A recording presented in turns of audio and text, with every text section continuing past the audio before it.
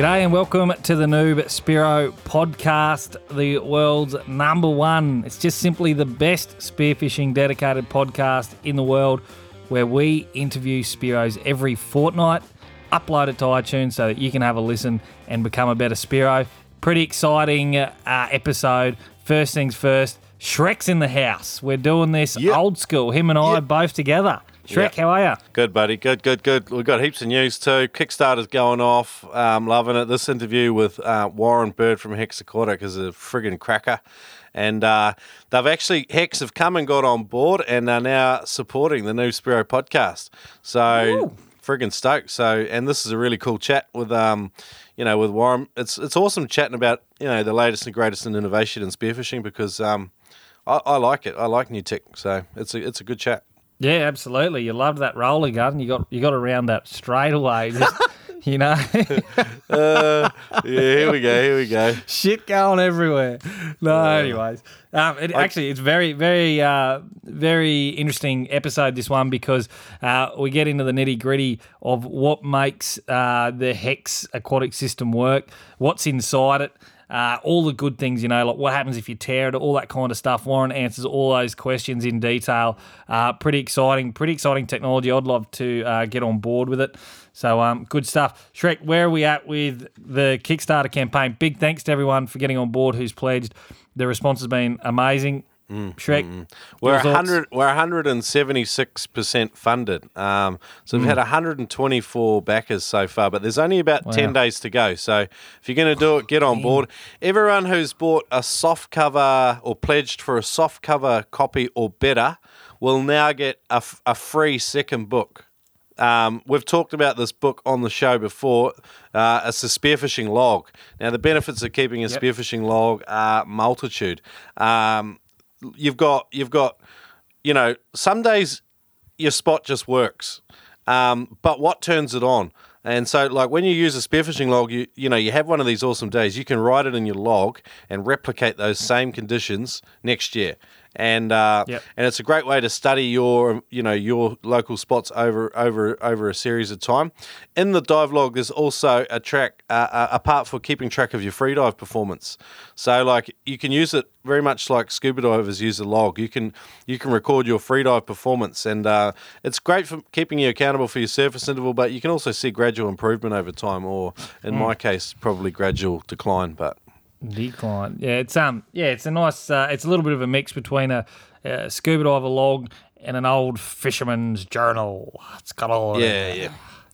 So if you're on, you get a copy free. So go on and check that out. Kickstarter.com. Noob Spear. Search spearfishing actually on Kickstarter. You'll find it. Yeah, and I've been on Instagram putting my mug up on there, holding the book.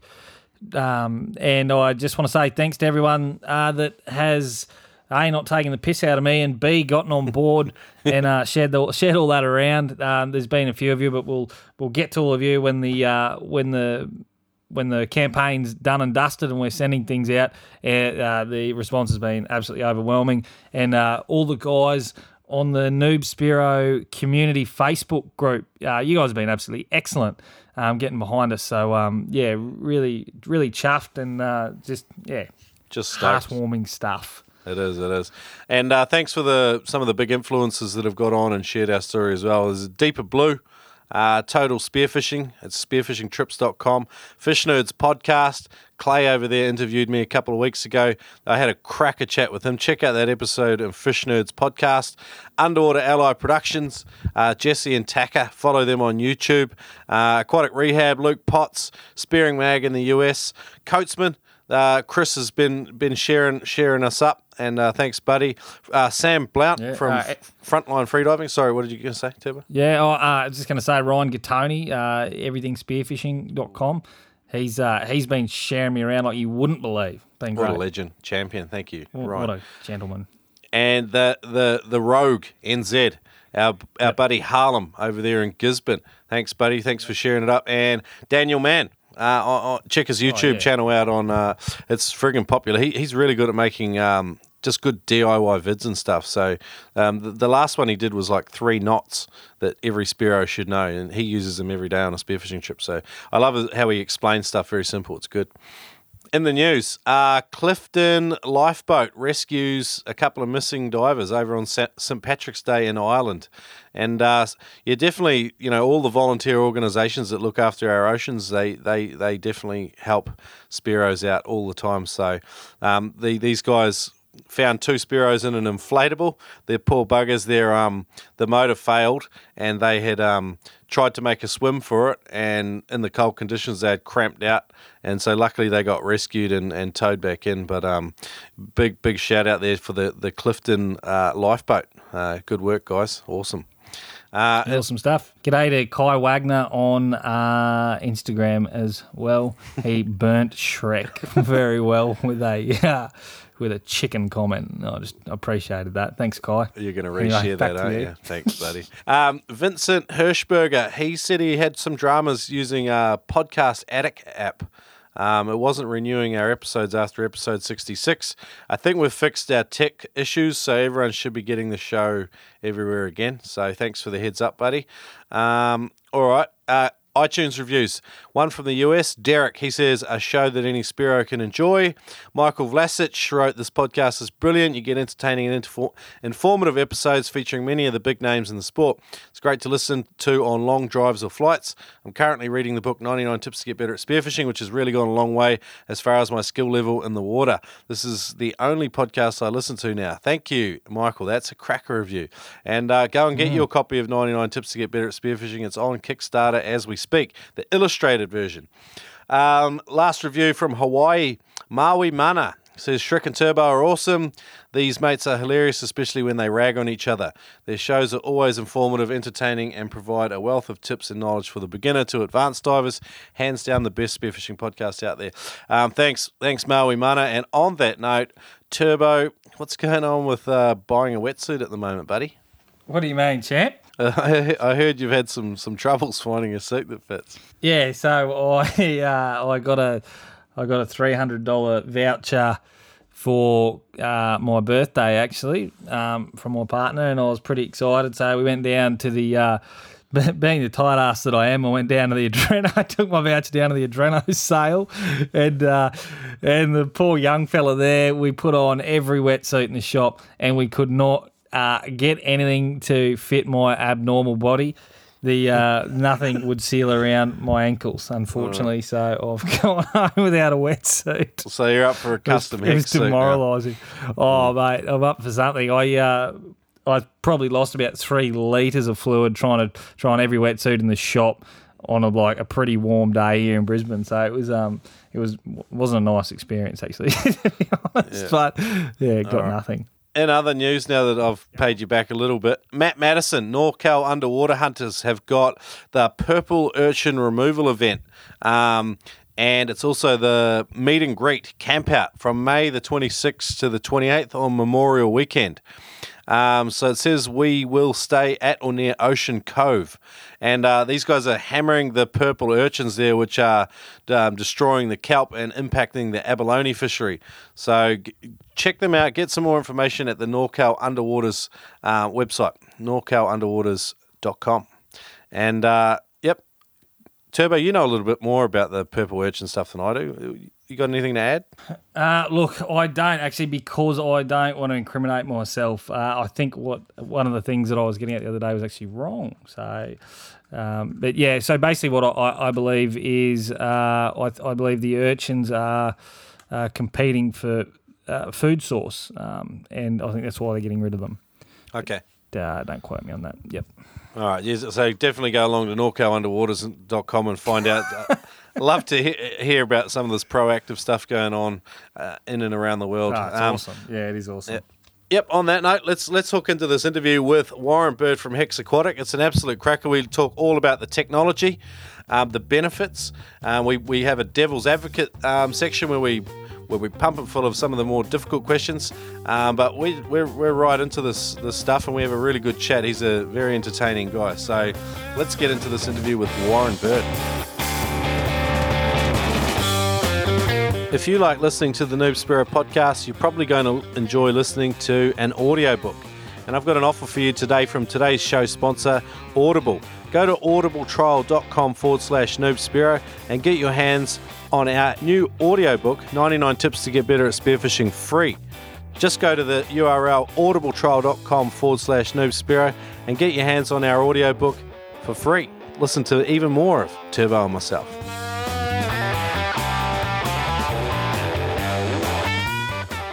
Guys, the Adreno Easter sale is kicking along nicely. There's a couple of weeks left to go, so get online and check them out at spearfishing.com.au or visit them in store at Sydney, Brisbane and Melbourne.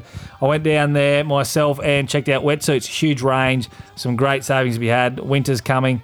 Go and check it out. Treat yourself. Double savings. Oh, yes.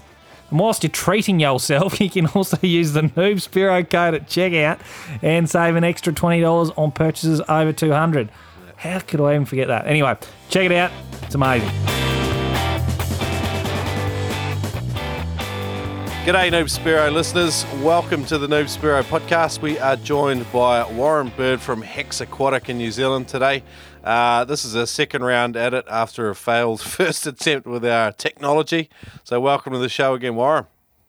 Yeah, hi guys. Nice to be back for the second time round. Unreal. Thanks for actually coming back, Warren. This has happened before and they usually don't actually come back. So this is a big day for us. Oh, it just shows your persistence, eh? Yeah. All good. So, all right. So we're going to talk all about this Hex technology and the wetsuits today. I'm looking forward to this conversation again, and let's get straight into it. So Warren, tell us a little bit about yourself and how you got started with Hex. Yeah, it started back in 2008.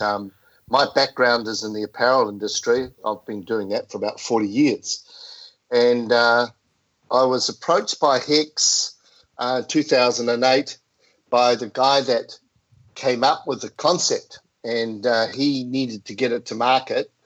So he heard of me through some of his contacts in the United States about my apparel operations and technical skills and fabrics.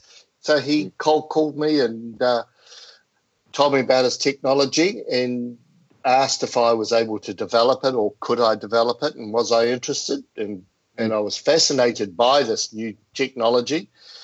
So anyway, I had a little swatch to go by. He sent me a small piece of fabric, and I worked with our Taiwanese mill, who's a very highly technical mill. We spent about 6 or 7 months developing the fabric, and it tested out very well. And after the tests were done of the swatch that we'd made, which was tested by Tri-Field meters and other equipment up in the States, when the technology worked, what we did in the fabric, which I'll come back to later, we then proceeded to turn that into garments, which were hunting garments. Because the chap Mike Slinkard was a bow hunter, and he developed or came up with this concept of blocking the energy signal to get closer to game animals, because with bow hunting, as we all know, you've got to get very, very, very close. So it all worked out well, and made the garments, started making hunting garments, and that got Hex in the United States into business. And they started their first sales in 2009, and it's taken off from there. Oh wow! So it's still relatively new. Where are you based, Warren? And where is Hex Aquatic headquartered? Well, the Hex, I'm based in New Zealand, in Auckland, and Hex parent company is based in John Day up in Oregon. And Hex LLC owns 5 patents to do with Hex. One is in the military, one is in aquatic, one is in hunting, and the other one is in animal behavior and in scent control. So once the Hex hunting category was up and running, Mike and I and his other partner were talking about the other patents that Hex had, and the one that looked very interesting was the aquatic patent. So I went about developing a fabric to bond it onto a neoprene, turn it into a wetsuit to see if we could get the same result of energy blocking with the technology underwater in the saltwater environment. And our first thoughts were that if we could develop a wetsuit that blocked energy signal, this is ideal, because spearfishing is like bow hunting underwater, same concept. And if we could help spearos get closer to marine life, then we had a whole new category. So I went about developing that, and that was back in about 2000 and would have been 10 or 11. I started developing that, and then made a wetsuit and started testing it with a couple of underwater cameramen, marine biologists, and they were doing testing to see if they could get closer using their cameras, and the marine biologist, which is Riley Elliott, doing a shark research, and they came back with positive results. So that was all of our testing that we were doing, and we tested the Hex wetsuits for about 2 years before we decided that we would then get into the market with our own wetsuit brand, which obviously would be called Hex Stealth Screen, and we launched our own wetsuit brand for Spearos back in 2015 at DEMA. So we've really been in the market from when we started our first sales, just about 2 years now. So Warren, this all started with sort of hunting garments and that kind of thing. Before you got into the aquatic field, it was all terrestrial based hunting. Now, what sort of proof did you sort of see in that terrestrial based hunting? Like, how did you test it, and what sort of evidence did you see that showed that this technology was working? Mike, who came up with the concept, he was the person that actually did the initial field testing. He made a suit, and he tested for about 15 months just quietly on his own, and he noticed that he was getting significantly closer to his prey. And he tested on a variety of animals, and it was making quite a big improvement. But what was a very interesting test is then Mike approached the state University of Oregon, and he got one of the guys there, one of the professors, to undertake an independent study. And this chap spent 6 months, and he did an independent study on horses, cattle, and deer. Right. And it was a very extensive document. Yep. It was completely independent. There was no influence by Hex at all in that. And that proved there was a documented evidence that Hex made a difference when you're wearing the technology with those animals. So that gave Mike the confidence that he had something seriously interesting. His own tests from himself proved that the technology was there, but he did need more than that, and that's when he went to the university to get an independent study done. That was the tests that were done on terrestrial. Yep, okay. All right, so what did you sort of look for there in that study? Was it how close he could get to these animals without being detected? Were they less flighty? What were the metrics that you guys were measuring to see if this technology was having an impact on these animals? Yeah, well, the technology just blocks the human energy signal. So the animals still had their other senses. They could still smell, see, and hear. Yep. So the technology doesn't make the hunter invisible. There's no question there. It just blocks one of the senses. But what Mike had found out, and what was also found out in the study, is that animals picking up on electroreception, or what we were calling in those days a sixth sense, was a very important sense.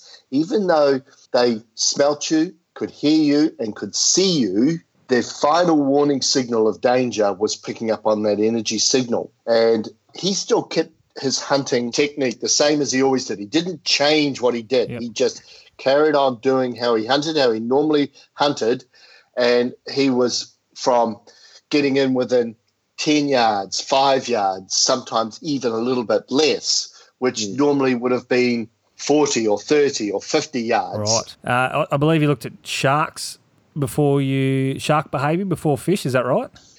Yeah, well, I had it. The suit that we made with the technology in was given to Riley Elliott, who was a marine biologist studying for his PhD and a shark researcher. So his first tests were on sharks, and he noticed that there was a significant threat behavior reduction when he was wearing the suit than when he was not wearing the suit. The sharks were a lot more calmer around him. They were more inquisitive. They came in closer, but their whole body language was a lot more, as I said, calmer. Yep. Calmer and not so intense. And as we all know, that with sharks, food and electroreception give sharks a lot of give them anxiety. Yep. And when there's no food around, their anxiety levels are reduced. Yep. But then they still get anxiety on picking up on electroreception. So when both of those equations were taken out of the situation, the shark was noticeably more docile. All right, cool. Let's get into it. So the HEX technology utilizes a Faraday cage. Can you explain to the listeners just kind of a basic breakdown on how it exactly works? Right. Well, the Faraday cage is not anything new, and I need to point out that HEX hasn't invented anything. We've just taken a proven technology called a Faraday cage, which was discovered or invented in the late 1800s by Michael Faraday. And Michael Faraday, he discovered that if he stood inside a cage that was made of conductive material, the cage being a grid of anything conductive, he was protected by electricity. If electricity struck that cage would absorb the electricity over the surface of the cage and he'd be unharmed inside it. So that is how the Faraday cage and the Faraday cage principle or the Faraday cage technology is applied in a lot of everyday life equipment like microwave oven doors, that grid and those dots that you see in the glass door. That is a Faraday cage because, as we know, microwaves cook the food or boil the water purely on energy. So that energy's got to be contained inside the microwave. So the microwave has got a Faraday cage built around it to stop the energy coming out. Also, aeroplanes have a Faraday cage built into their wings and fuselage to avoid when the lightning strikes the plane, the passengers remain unharmed inside the plane because the Faraday cage, once again, soaks up the energy. So with our hunting garment and with our wetsuits, the diver or the hunter, when he's wearing the product, is inside a Faraday cage. So the energy that he's coming off his human body cannot get past that Faraday cage. That grid blocks that energy. So that's essentially what we've done is we've put the Faraday cage and knitted it into the fabric and patented it. Okay, so you've got the diver. They're encapsulated in this Faraday cage. What's it made out of? Why isn't it brittle? Why is the wetsuit still flexible? How does that actually work? What does that fabric look like inside? The Faraday cage, it's a carbon yarn that's knitted into the polyester fabric. So it's not a layer and separate from the fabric. So you have we've got a carbon yarn on cones, and the carbon yarn is wrapped in polyester to give it strength, and it's got spandex spun into the yarn to give it stretch. And so when we make the fabric is knitted into the polyester fabric as a grid, and the grid has got to interlock, and that grid is smaller than the frequency coming off the human body. So the frequency coming out of the body cannot pass through the grid. Carbon fiber's made its way into a lot of different spearfishing products. I was going to ask, I've seen a demonstration done by Riley Elliott with a machine, and it's he puts the fabric over this machine and then squeezes his arm over it to show you how this technology works. Can you explain a little bit about what that machine is and how that process kind of works? That machine is a metal box, and it's got what's called a tri-field meter inside the box. And a tri-field meter is a meter that's designed to measure frequency. in the atmosphere. So what we're doing there is we've got a tri-field meter inside a box with the opening at the top. And when you wave your arm over top of the box, that tri-field meter picks up the energy signal coming out of your muscle group of your arm, and it registers on the screen. When you put the hex fabric over top, you've created the Faraday cage, and you've closed the Faraday cage. And when you wave your arm over the top, that meter cannot pick up the energy from your arm, and so the signal flatlines. Yeah, it's a cool little experiment. It's very visual too, because you've got you had 4 different types of fabric there, and I found it interesting just watching the different things. What are the blends you are using in that video? I'll link it up in the show notes so people can have a look. Yeah, what we're demonstrating there is that we've got a normal polyester fabric that goes over the top, and we wave our arm over it, and it registers the signal. Then we put the hex fabric on its own over top, put our arm over top, and the signal flatlines. Then we get a lot of questions with neoprene. Our fabric's bonded to neoprene, rubber, acts as an insulator. So what we have is we have a standard wetsuit, fabric bonded onto a neoprene, put it over top of the meter, wave our arm, it registers the energy signal. Then we get the hex fabric that's bonded to neoprene, put that over top, and that flatlines. So we're showing all the different variables, and it's, as you say, it's very visual, because before we had that meter, we would be talking to customers, consumers at trade shows, and we were describing it, but they can't see it, they can't feel it. They've just got to believe what we're talking about, whereas that meter became a very visual thing, and they got it. Yeah, okay. Yeah. So I liked it. I understood it a lot more after watching that video. Sorry, Turbo. Yeah, well, and I know I asked this question to you last time, but I'm going to fire it away again. So the body's emitting this electrical frequency, and the whole diver's body is covered in a Faraday cage to prevent that signal escaping, except for the face. And I asked you this last time, you had a great answer for it. So what can you tell our listeners the actual face hole in the wetsuit, how does that affect the Faraday cage in this example?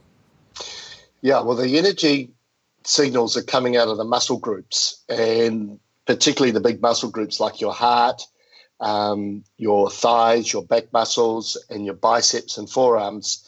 That's where the energy signal is being emitted from. There's not a lot of energy signal coming out of your extremities like your feet and your hands and your face, because they're mostly bone mass. And so with our wetsuits, we sell it with the boots and gloves so that we don't give the diver an option to go and get some non-hex gloves and non-hex boots and think that it's going to work. So we want to have total coverage, but we can't cover the face. So out from the face area is very little energy coming out because it's a lot of bone there. And so we're not blocking 100%. We're attenuating, which means reducing, and we've reduced the signal significantly down. Well, on our testing instruments, we've reduced from 100% blockage to 96 to 97%. So there's only 4 or 5% coming out, which is very, very little. Okay. Yeah, okay. You were saying too that you mentioned that with sharks it made them less anxious, and that is a massive advantage for a spearfisherman, particularly when we're diving around sharks a lot. It would seem to be a huge advantage to keep the sharks from being agitated, which was just it's really, I think that's pretty amazing in itself. Yeah, look, we've got quite a few of our guys who are involved in the shark diving. We were involved in the Shark Week productions with some of our cinematographers, guys working out of Tiger Beach. And as I said before, and I'm just repeating it again, is that the shark is a lot more relaxed when there's a hex diver. Now, if you've got a diver and wearing hex, and beside you is in a traditional wetsuit, it's unlikely the hex wetsuit will do much at all because the energy signal's still coming out from the diver next to you. So if the diver's on his own wearing hex, that's one thing. It's a positive. And if there's a whole lot of hex divers in the water that's also good. But if you've got a mixed group of 4 divers and 1 or 2 are wearing Hex and the others aren't, and they're all close together, then I doubt whether you would see anything visibly different in that situation. Okay, that's an interesting thought. Okay, I'm particularly rough on wetsuits. My wetsuits look like one of my mum's patchwork quilts. It's got that many little bits and pieces stuck to it with these holes and rips and tears. How do we, if we rip a Hex wetsuit, do we completely compromise the Faraday cage, or can you repair it to within a good degree of, usability or effectiveness? To answer your question, no, it doesn't make the whole suit ineffective. If you put a hole in it, just where that hole is, that will, what would be the word? There would be nothing conductive on that hole or on that tear. And we can repair it, but the grid has to be touching for it to be effective. So if there's a big tear, we can glue that back and stitch it. And if the carbon yarn's touching each other, then everything will be fine. But generally, like in your situation, if there's a hole here, a small hole here on the leg, a small hole in the back, all that's happening there is right on that area. There's no conductive happening. Yep. All right. Let's talk about the suit itself. And we'll come back to the technology with some more listener questions a little bit later. Warmth. Let's discuss. So Hex has got several different types of suits. You can do a full custom job, or you can buy one, like off the shelf, I guess you'd say. A lot of people were interested in compression. Do they compress over time? What are the suits made of? Yeah, we're using Yamamoto neoprene, and the quality we use for the spearfishing suit, the freediving suit, is Yamamoto 39. Now, the 39 will compress. 38 has less compression, but it's a lot stiffer. Now, with the Hex fabric on the outside, we want to have as much flexibility as we can. So we're using 39, which there's a lot of other wetsuit brands use 39 as well. But the wetsuit will compress over time, and there's no question about that.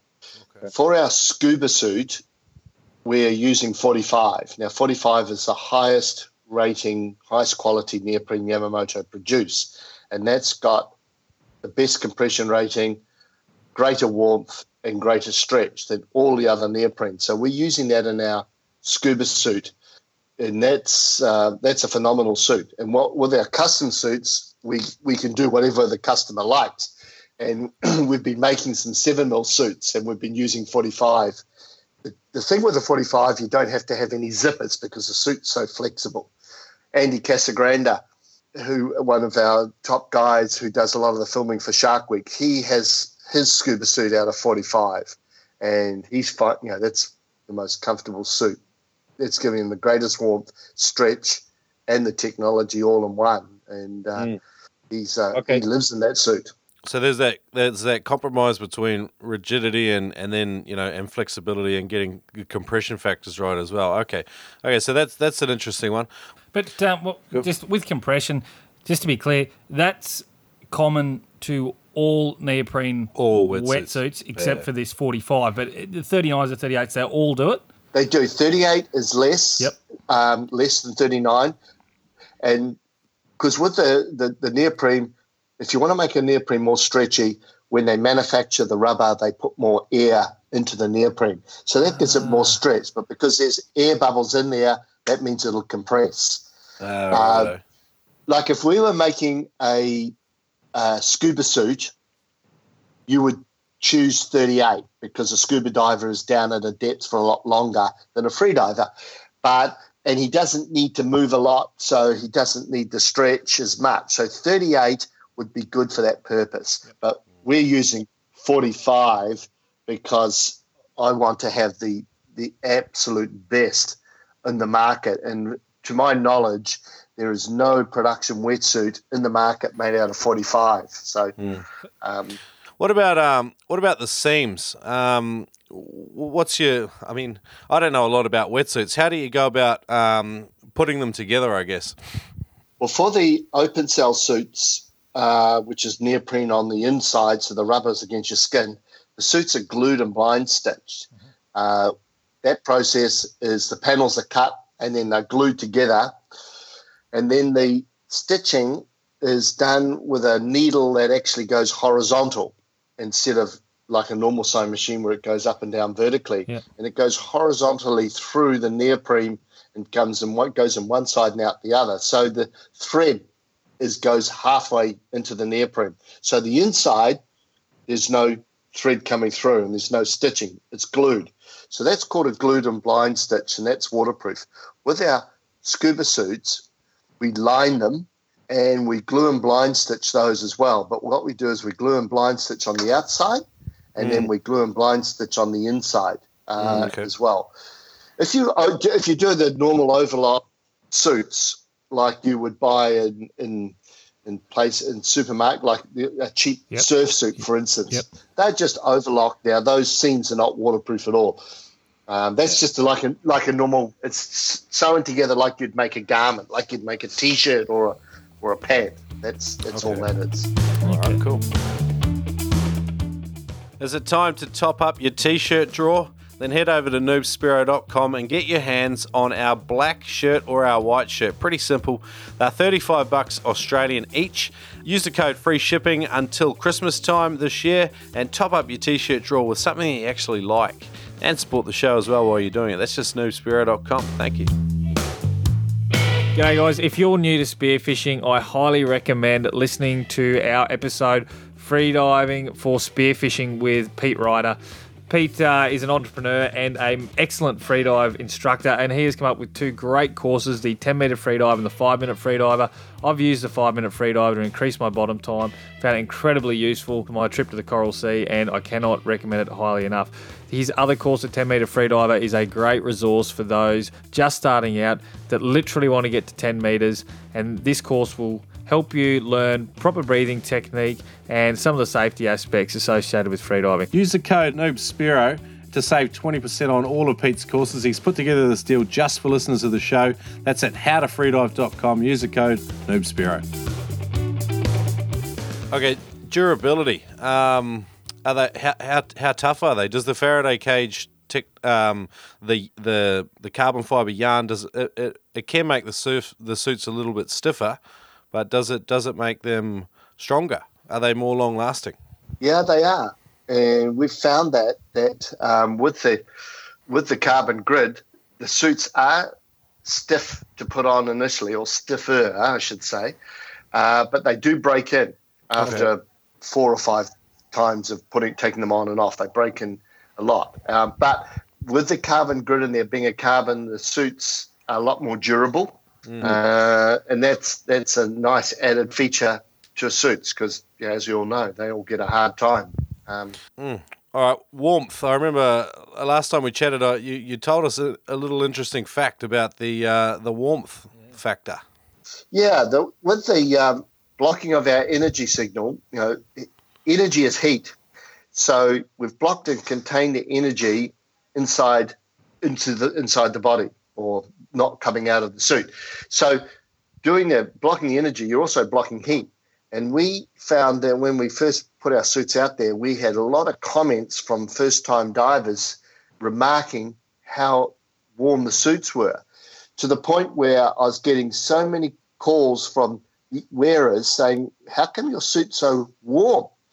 And I didn't really think about it too much. And then after thinking that energy is heat, so maybe that our suits are running warmer. So we did some thermal imaging tests of a traditional suit and a HEX suit, and we found that during the course of the day that our suits were running around about 5 to 6 degrees Fahrenheit warmer, which is around about 2 to 3 degrees Celsius warmer than other suits, which is quite a lot. I'm not saying our 3 mil is a 5 mil or our 5 mil becomes a 7 mil. I'm not saying that, but we have guys that wear, all of their other friends are wearing 3 mils and they are wearing a 1.5. And they're perfectly warm.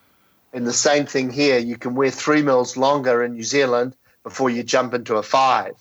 We found guys, I had one guy just the other day, and he was wearing his 3mm down to about 15 degrees Celsius. Now, that's starting to get quite cold, and he said he wasn't cold at all, whereas most people are in their fives at that temperature. Yeah. And in Queensland, the water drops under 20, and you're feeling it in a 3mm, that's for sure. I'm complaining. That's for sure.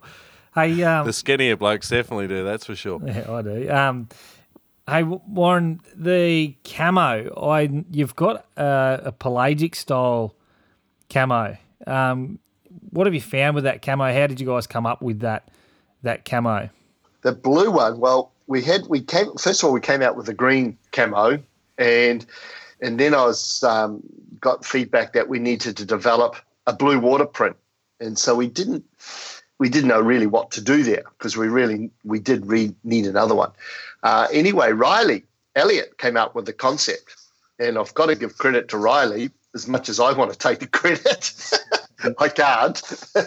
Riley came up, he said, why don't we emulate a wahoo? So between Riley and our graphic designer came up with the wahoo suit, the stripes and the white belly and the darker stripes on the back. And then so we designed the print, and then we had to get it printed on fabric and then lay it up on the sheet of neoprene in the right way so it didn't look like a hodgepodge, blue stripes and white all mixed in. We had to have it so that when you're wearing the suit, your back, when you're looking down on the diver, the back looked like the back of a wahoo, and then and then looking at the diver's belly, it would look like the belly of a wahoo. So the yield on the suit went up because we had to get all the panels right for all those different effects. Yep. And as it is, like it's super popular. I'm not saying that having a blue wahoo suit is going to get you closer to wahoo by any means, but one thing, I've seen pictures of guys and they're standing on the shore with a blue wahoo suit and holding up a blue wahoo the same size as them, and it looks pretty damn cool. Yeah. So what are your thoughts on camo in general? Do you think it offers a hunter any advantage? Or, I mean, because we're talking about, fish have got 5 sensors. The Hex Tech helps you minimize your electronic signature or signal. But then you've got, fish have still got sight, smell, and all the rest of it. Do you think that camo has any positive effects for the hunter? What are your personal thoughts? My personal thoughts is that I think depends who you ask, because I've asked the same question. Because when we came up with the camo, I went to a bunch of people and I said, "Does camo make a difference?" And most of them said, half of them said no, and the other one said it does. So it's such a subjective thing that when you see, like with our camo suit, and you see the guy in the green camo suit and he's down there amongst the weeds or on a reef, I mean, he blends in. And I'm thinking, and one would think that is really advantageous. But I've had guys say, well, look, I can go down with a pink wetsuit and it makes no difference. I can still shoot fish. So I honestly, I couldn't hand on heart say, yes, it makes a difference, or no, it doesn't make a difference. We just think, from a personal effect, if you blend in, I think it's got to be good. It's certainly not harmful. Yeah. There's a local guy in Brisbane, Trevor, and he actually has like a white suit, and he looks like well, I've seen a photo. He looks like an albino narwhal or something. But he certainly discredits it, and he shoots some really good fish. He's a really good Brisbane diver. Hey, I was going to say, I really like Hex. You guys have got such an innovative approach that you've even started making suits for Australians, as I understand it. There's a pocket, I believe, on the outside for a bit of sandpaper. Yeah, we only just came up with that, probably a couple of days ago. So it's a bit of a coincidence. Yeah, because we found that divers, when I spoke to a lot of people, they didn't want to put any sandpaper down inside their suit. So we came up with this pocket where they could roll up the sandpaper and stick it down there where they put their knife. And I think that was, and the reaction to that is fantastic. And I think we're going to make that a standard feature on our wetsuit. Well, I got to say thank you to you, Warren, because this sandpaper has been chafing me for years, and I've been waiting for someone to come up with a solution. So I appreciate it. We've got that for you now, yeah. I've heard that pocket though, like on a more serious note, I've heard people like it. Like guys put a little torch in there. Put a little torch in there if they're cave diving or a knife. So it's a handy feature. It's ideal. I mean, the guys, the cameramen, they don't need a knife, so they put whatever they want down in there. But for the Spiro, you can put your whole sheath, slide it down in there. The handle sticks out of the little hole.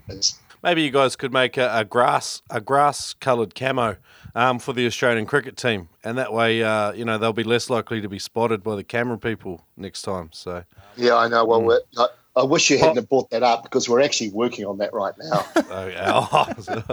Possible, but it's a big market, I hear. So, all right, cool. I can't even rebut any of this because as an Australian, I'm absolutely ashamed of it, and I'd just like to take the opportunity to apologise to everybody. It's very disappointing. Warren, you did say too. Just a serious note, the hunter was getting closer to the prey, that he could get closer without scaring off certain prey. And I just had this question for you.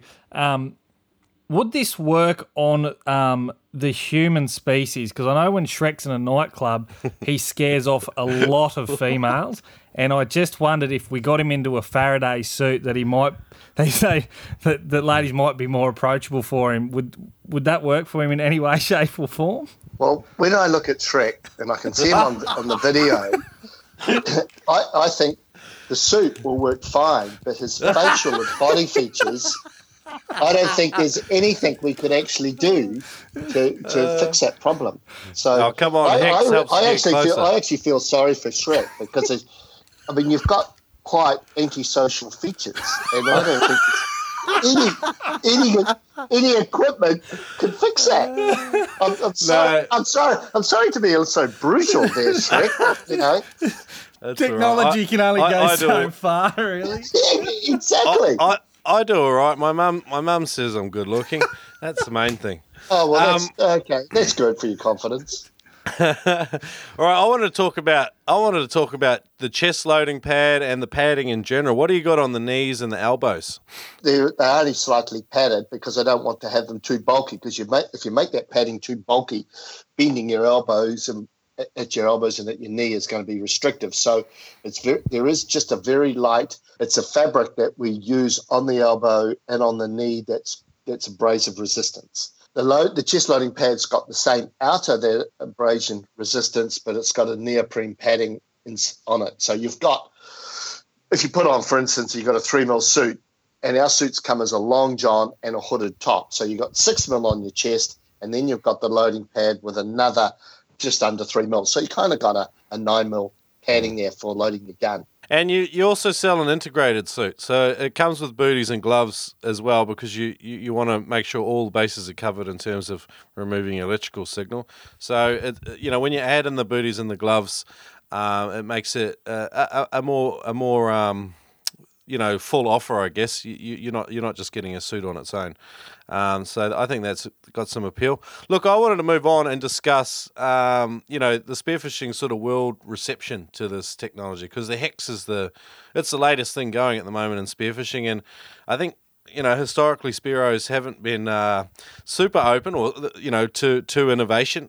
So I wanted to have a little bit of a discussion about that. Like reel guns and roller heads, carbon fiber fins, all of these things have copped a flogging when they were initially sort of received. And I wanted to talk a little bit about, how well Hex has been adopted by the spearfishing community in general. Yeah, well, we're still at that innovative early adopter stage, but we're making our way up through the graph.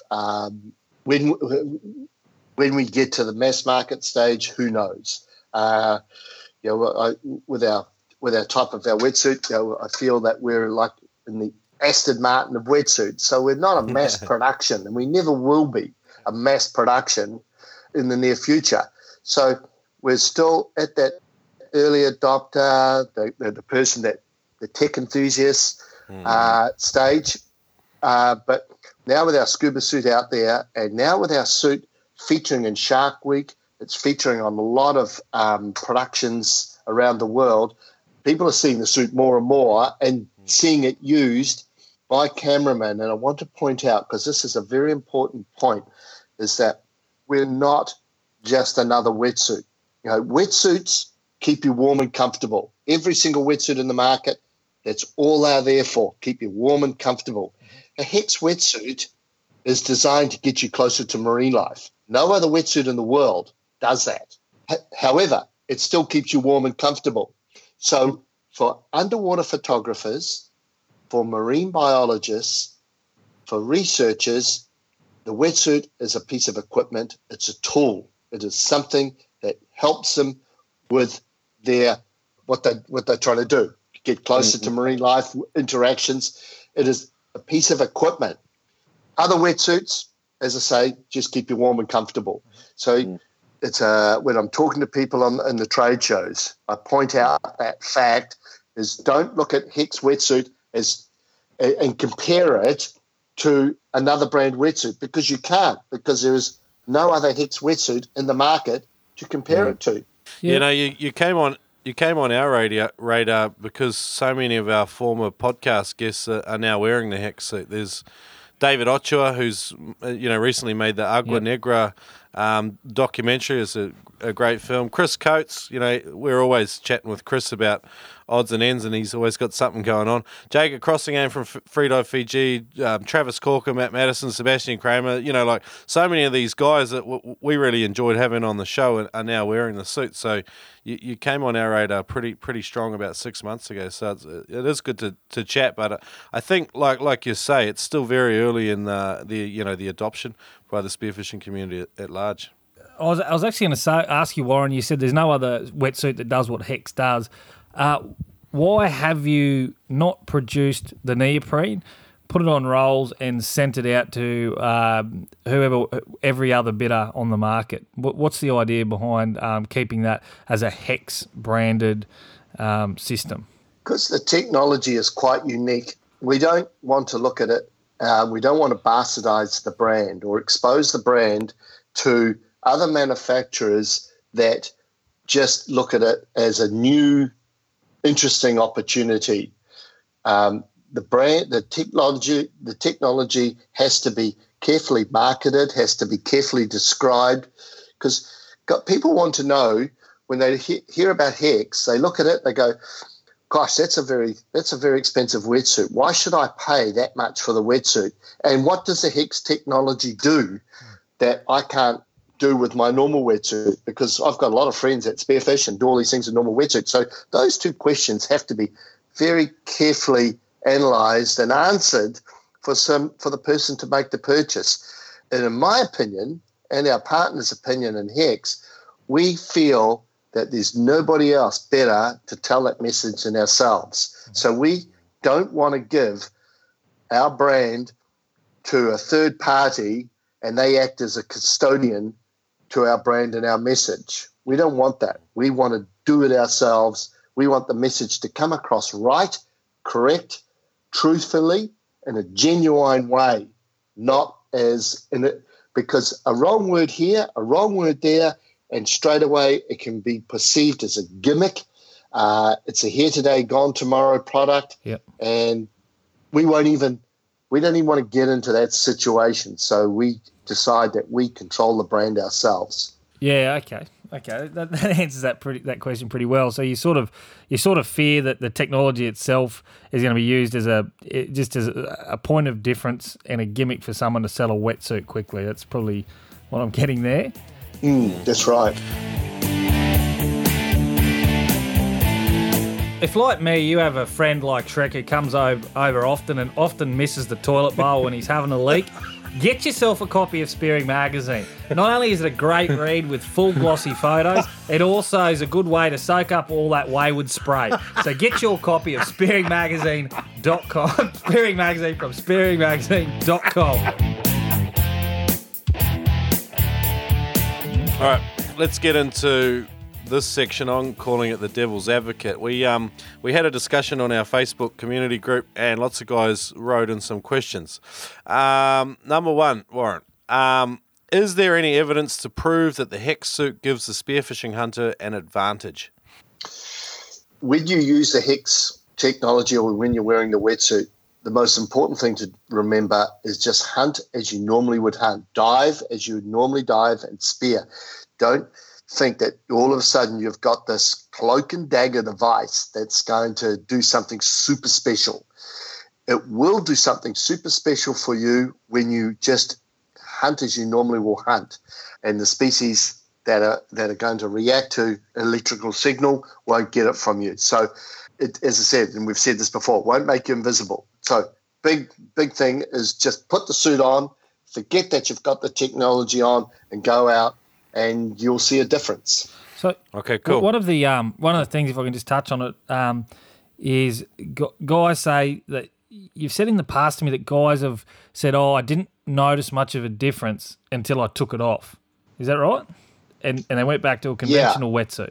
Because with the technology, it's very subtle, it's very passive, and it's not very obvious. And it takes a while for a hex diver to wear the suit many times, and then they will see a situation as very abnormal. Sometimes when they first wear it, it'll be just a normal situation because you're dealing with wild animals. You're dealing in a variety of situations. Nothing is mechanical and predetermined. Yeah. So anything can happen.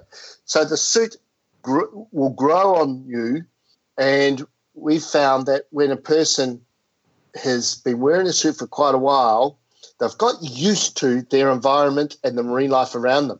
Then they've gone to a traditional suit and they notice a big difference. So what I'm trying to say is you don't notice a big difference when you put on the suit. You notice the biggest difference when you don't wear the suit after you've been wearing it. Yeah, that actually makes a lot of sense, yeah. I think that sort of comes with hunting skill too, like as you get you sort of get better gradually. You don't know any sort of great change, but if you were to go back to the way you started, moving your head around, flapping around with your fins quickly, I'm sure if you went back to that overnight, I'm sure you'd notice a big difference as well. So, yeah, I sort of definitely get that. Sorry, Shrek, mate, you had another question? No, you made a good point. Like hunting techniques and how you move underwater. It's a very gradual improvement, and so sometimes I guess you could adopt something that does make a slight difference, and until you lose that factor again, you wouldn't notice it. So it makes sense. Gio Vitali, he asks, yeah, I'm curious how the massive electrical output from a shark shield supposedly doesn't affect fish, but a tiny output from a human body supposedly does. Electricity diffuses quickly in water, and fish only have a lateral line, not ampullae of Lorenzini. Have you got any response for this, Warren? Well, yes, there's a lot of marine species, pelagics, that do have a lateral line, and they're not picking up on electroreception. But the other species, sharks, rays, and lobsters, that do pick up on electroreception, they're very sensitive to it. So that's where the hex has the most effect. But like with Shark Shield, that puts out a signal to that avoids the shark getting into that inner circle. With the hex technology, we're not putting out a signal to repel a shark. We're not putting out a signal at all. The Shark Shield pushes out a signal into a radius. Hex technology contains the electrical signal in the body. Okay. All right. Good answer. Okay. Well, one guy says, can't guys just become better hunters and not need hex? We've kind of discussed this a little bit in a different way already, I think. But what are your thoughts on that? Yeah, it was just the same thing I covered before. Is that I don't think hex makes you a better hunter. If your viewers, by the time they listen to this podcast, if they go onto our website, which is probably going to go on tonight, there is a very good video by Justin Lee. And Justin Lee, we know he's one of the top spearos in the world. And he talks about hex in a video. And that'll answer a lot of questions for people. So that video, which is a 2-minute video, purely on Justin talking about hex, will go on Facebook, a short version on Instagram, and then it'll be on our homepage as well. And that, well, on our website, it'll go out tonight or tomorrow, and then on Facebook in a couple of days. So he is talking about it, and he explains it very, very well, and it's probably better. I'll just leave it at that. Okay. Rather than me, the owner, explain it, I'll let somebody else do it for me. Okay, so guys can go to hexaquatic.com and check that out. I'll link that up in the show notes as well. So if guys type in Noob Spearo Hex, they'll be able to find us on Google, and I'll link up all of the things we're discussing today. All right, does the suit afford an unfair advantage to the hunter? Will this mean more fish are taken every year? No such thing. I don't know. The jury might be out on that. Like if it gives you an advantage, so if that advantage is there for more people, then it is giving an advantage to more people. Look, I've heard this discussion with spear guns. Guys say, roller spear guns give you too much range, and you don't need this. It's unfair on the fish, but I almost think it's unethical to not use a good spear gun, because you wound fish, they get away, and so you're better off using the best spear gun that you can to get the job done. And I think maybe it's the same with a wetsuit. It's like, like enjoy all the benefits that technology affords us. I'll take any help I can get, actually. So I don't really care about that. And and the reality is, if we look at unfair advantages in fishing, you've only got to look at commercial fishing. The boats got better, the nets got better, the GPS systems got better, the sounders got better, and they all work to collapse fisheries. Technology has been a major issue in world fisheries, but I can't really see a wetsuit that allows you maybe some extra time to bring that gun up and shoot a fish being an unfair advantage. That's my take on it. I'm keen. When you listen to the video of Justin is talking about the small increments that the wetsuit gives him. Now, those small increments can put him on the first on the podium in the worlds or 10th, and he's only looking at, if I can get 3 inches closer to the fish, he said, that's all I need. I just want an advantage that somebody else hasn't got. Yeah, absolutely. All right, cool. Now, I've seen some awesome videos of crayfish and lobsters taken using Hex gloves, because they seem particularly, how would I say it? Particularly affected by the technology. You can get amazingly close to lobsters. Again, I'll link up a video of Riley Elliott chasing crayfish. There's a really good one of that. But I was going to say, what's the wear like on the gloves? Because crayfish are bloody tough on your gloves. Yeah, they are. And our glove is no different than any other. So if you keep grabbing crayfish with the Hex gloves, you'll wear them out. Because they're not. We haven't got a Kevlar palm in them or anything like that. So the wear and tear will happen with our gloves, like all the others. But on that subject, the most important thing is that on our website we don't sell gloves separately, because we don't want people just coming in and buying gloves thinking they can go and catch crayfish wearing a traditional suit. They've just got the Hex gloves. That won't happen. You've got to have the whole suit on, gloves included, to get that effect that Riley gets on the lobsters and the crayfish. All right, and the last time I had the idea of wearing, maybe heavy duty gardening gloves over top of the suit, and that'll still work, you think? Oh, 100%. The technology, as long as the technology is on, you can cover it up with anything. Doesn't matter, because remember, the energy signal's coming from your body. So if you've got the suit on you and you've got things on the outer, it doesn't matter. All right, cool. So I can still go and get my $3 Bunnings gloves to put over, and it'll maybe make it last a little bit longer. Choice. You'll be fine, Shrek. You'll be fine. All right, choice. All right, cool. Let's move on from Devil's Advocate. Which story or situation has been your proudest achievement with Hex so far? There's a few. The one that stands out is when Ryan Myers and Justin Lee got first and second in the US Nationals, and I was really proud of the guys. And we actually won the team event as well, which was Justin, Ryan, and Spencer Hasking. So we won the team event and got first and second. And that was, on a competition level, that was the greatest one in the 2 years, and we're still very new. That was fantastic when we won those last year.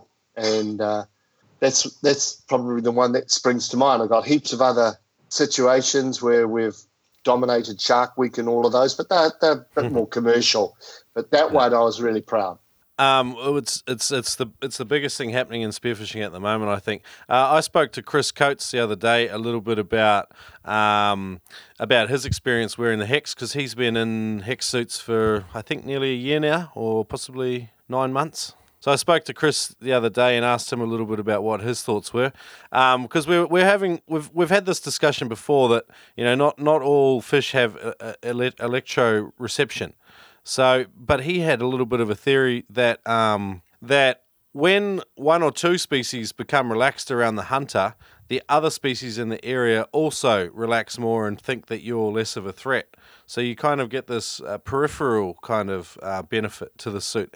Have you heard similar stories? Yeah, I have. From our top spearos, our competition spearos, particularly the same thing.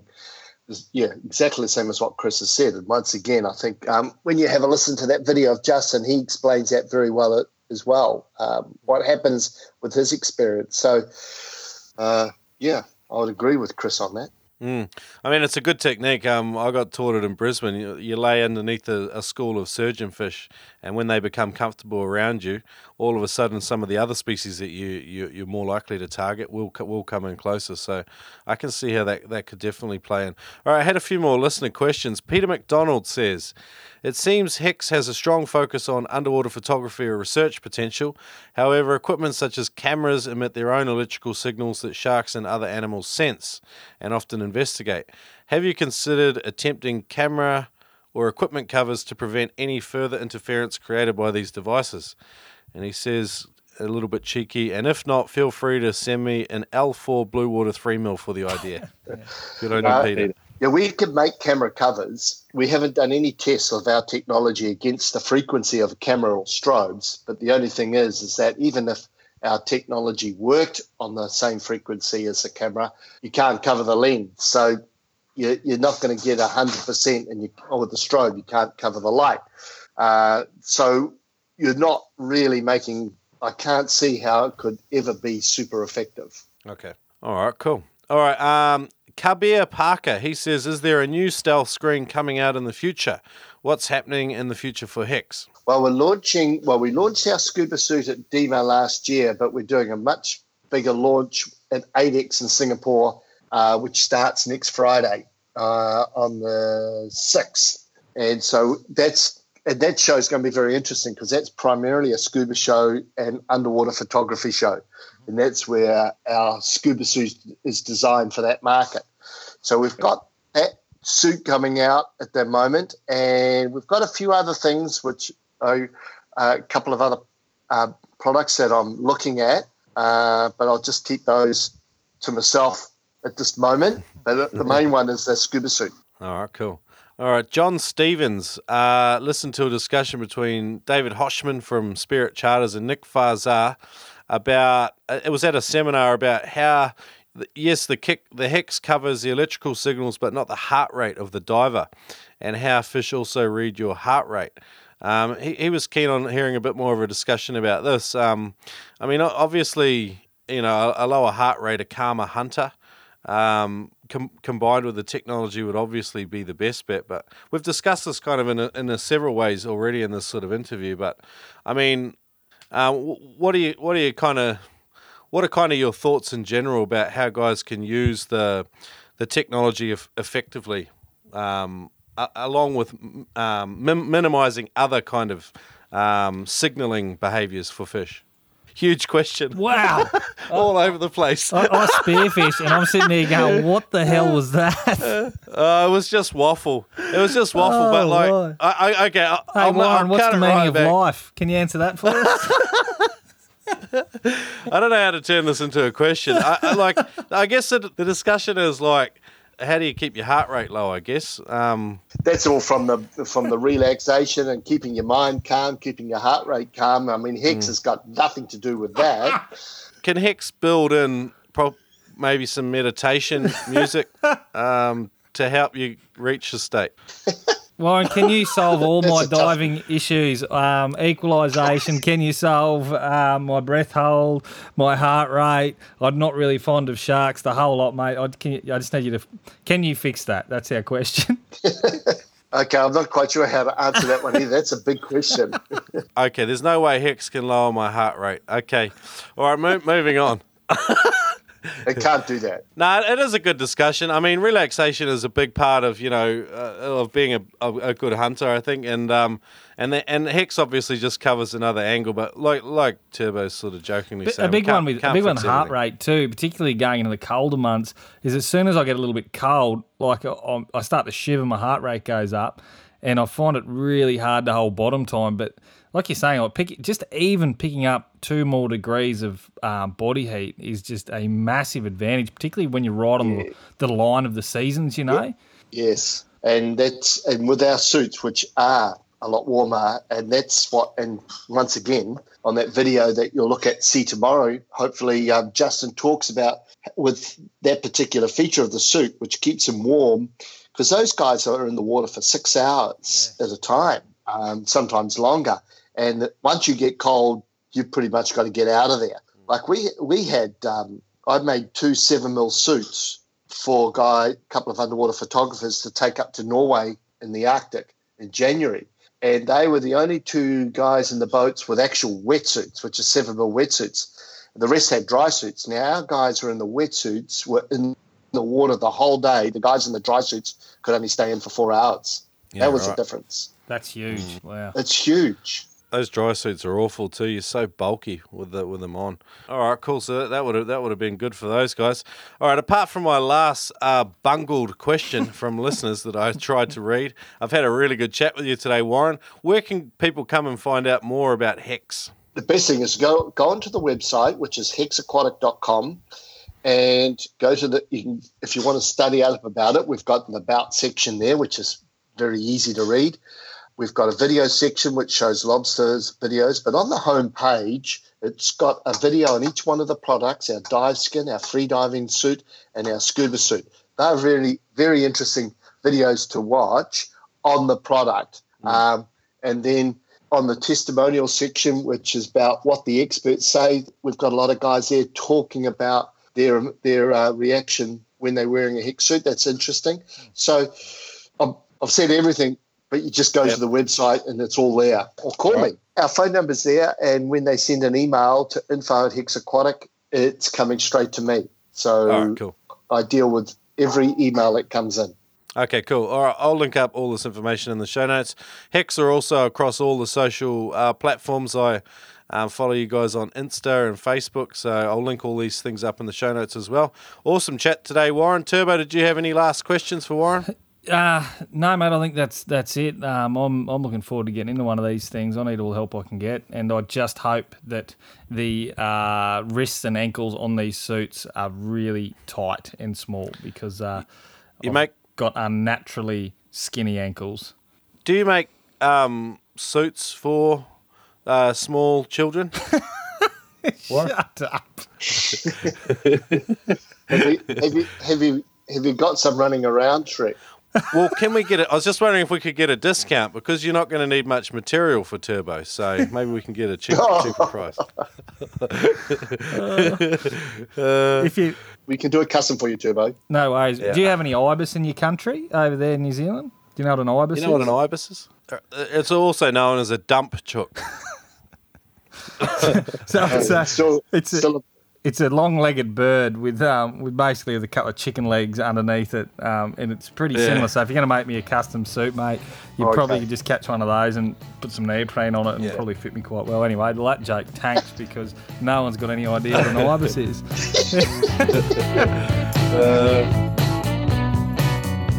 All right, Warren, so fantastic chatting with you today. We guys can come and follow you guys on Instagram and Facebook. And you've also mentioned the Hex Aquatic website where there's a lot of interesting information. Guys can also sign up there for your newsletter, I believe. But magic chatting with you today, Warren. I had a really good time. That's great. I've heard a lot of great things about you two boys. You're a little legend. So I was really looking forward to the conversation and the podcast today. And I hope the guys and your listeners get a lot out of it and get a greater understanding of Hex. And if there's anything that's unclear or they're not sure of, don't hesitate to call me or email me and I can talk to any of those guys. So thanks a lot, you guys. I'm really enjoyed myself. Yeah, we did too, Warren. That was absolutely awesome. I'm stoked. I've actually learnt, my take homes, with this product is, it's going to keep marine life around me a little less agitated, particularly sharks, which is absolutely fantastic. Your suit's 2 degrees warmer on average. That's awesome for a skinny guy like me, keeping me warm, helps me keep my heart rate down. And a lot of you guys are saying that it helps them just get those couple inches closer to a fish, which, as we all know, they all just seem a couple inches too far away. So, really, really interesting stuff. Shrek? We all want a couple of extra inches, that's for sure. Oh, you had to do it. You had to do it. I couldn't help it. No, thanks, Warren. Good chat, mate. All right, guys. Cheers, mate. So I reached out to a former guest on the show, Travis Corkin. You can check him out at Ocean _TMC on Insta. Travis Corkin was a former guest on the show. I reached out, we're always chatting, me and Trav, so I asked him, what's the Hex suit like, buddy? I guess for me, being a spear fisherman here on the east coast of Australia, the main species that we hunt here is the jewfish, or the species I hunt the most. And my first experience with the Hex suits was just incredible, and I kept asking myself, was that a coincidence? Did that keep on happening? Dive after dive, I just kept on getting out of the water, and that coincidence just became a regular thing. And to be actually swim into holes, approach jewfish from a different angle, and also being selective of the fish. So usually the jewfish are in a school, so I could push in undetected, find the fish that I wanted, and place a good holding shot, which for me, I found that very important as a spear fisherman, to be able to make that shot cleanly and not put that fish in any harm's way where it was going to get off and eventually die. When I owned Neptonics, it was great to be a distributor in Australia here for Hex.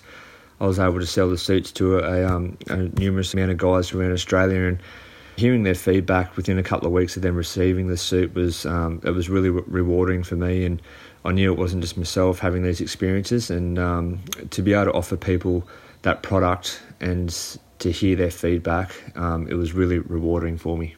I feel spearfishing these days, the technology that's coming out for spear guns and flippers is just taking off, and there's so many different products out there now to offer divers but for wetsuits, I believe the Hex suits is the way spearfishing is going, not only just for spearfishing but for also scuba diving as well, to offer people that get closer experience.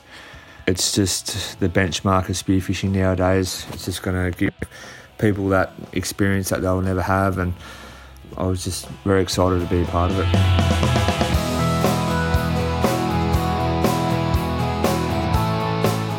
What an absolute cracker episode. Yeah, not our usual thing, but I love this. It's innovative technology. It's cutting edge, and I learned a bit. It was very, very interesting. So big thanks to Warren for coming on the show, mate. What did you learn? I thought, it was interesting. He said, you won't be disadvantaged at all by wearing this wetsuit. It can only actually give you advantages. And the temperature benefits from wearing these suits is I didn't know about that. So I thought that was really cool. And I knew about the Faraday cage and kind of the concept of the suit, but it was great to kind of get a little bit more information and learn a bit more about that. It sounds like a really just top-notch, well-made suit that gives you some extra advantages. It's a no-brainer for me. It's just a money thing, I guess. But like if you love your spearfishing, it's definitely an investment, I think. Yeah, agreed, mate. All right, that's all wrapped up with Warren. Big thanks to him and Hex for coming on board and getting behind the Noob Spearo podcast. What's coming up, mate? We've still got the Kickstarter campaign, so there's several days to go. But get along to Kickstarter.com, search Spearfishing, and our book, our fully illustrated 99 Tips to Get Better at Spearfishing book, will come up.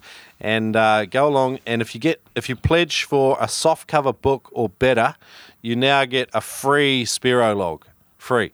So it's just our way to say thank you, and so it's amazing. The response we've had is just phenomenal. I'm fully stoked. Can't say much more. You're speechless. You are without speech. Yeah. You doesn't happen often. Usually when you're eating. But anyway. Oh, thanks, buddy. Really so nice. We've got our next guest mate coming up in 2 weeks' time. Who is it, and what are they about? Andre Rerakura from Terra Australis. Now, he AKA what's his nickname? Sea Monkey. Sea Monkey. We're going to ask him about that as well. So tune in, listen to a cracker interview with Andre from Western Australia. Like I said, he makes some wicked spearfishing films. So we'll find out a little bit more about him next week. Catch you then, guys. Spearfishing.com.au, mate. Check it out. Double savings. Oh, cheer, bro. There's more savings than you can throw in a chili bin on, and that's all I got. Easter sale, double savings. So there's some wicked gears on spearfishing equipment, and you can even use the code NoobSpearo to save more dough. So go to spearfishing.com.au, grab a new bit of gear, discounted prices, heavily discounted prices, and then you can still use the code NoobSpearo, save another $20 on everything over $200. Go to spearfishing.com.au.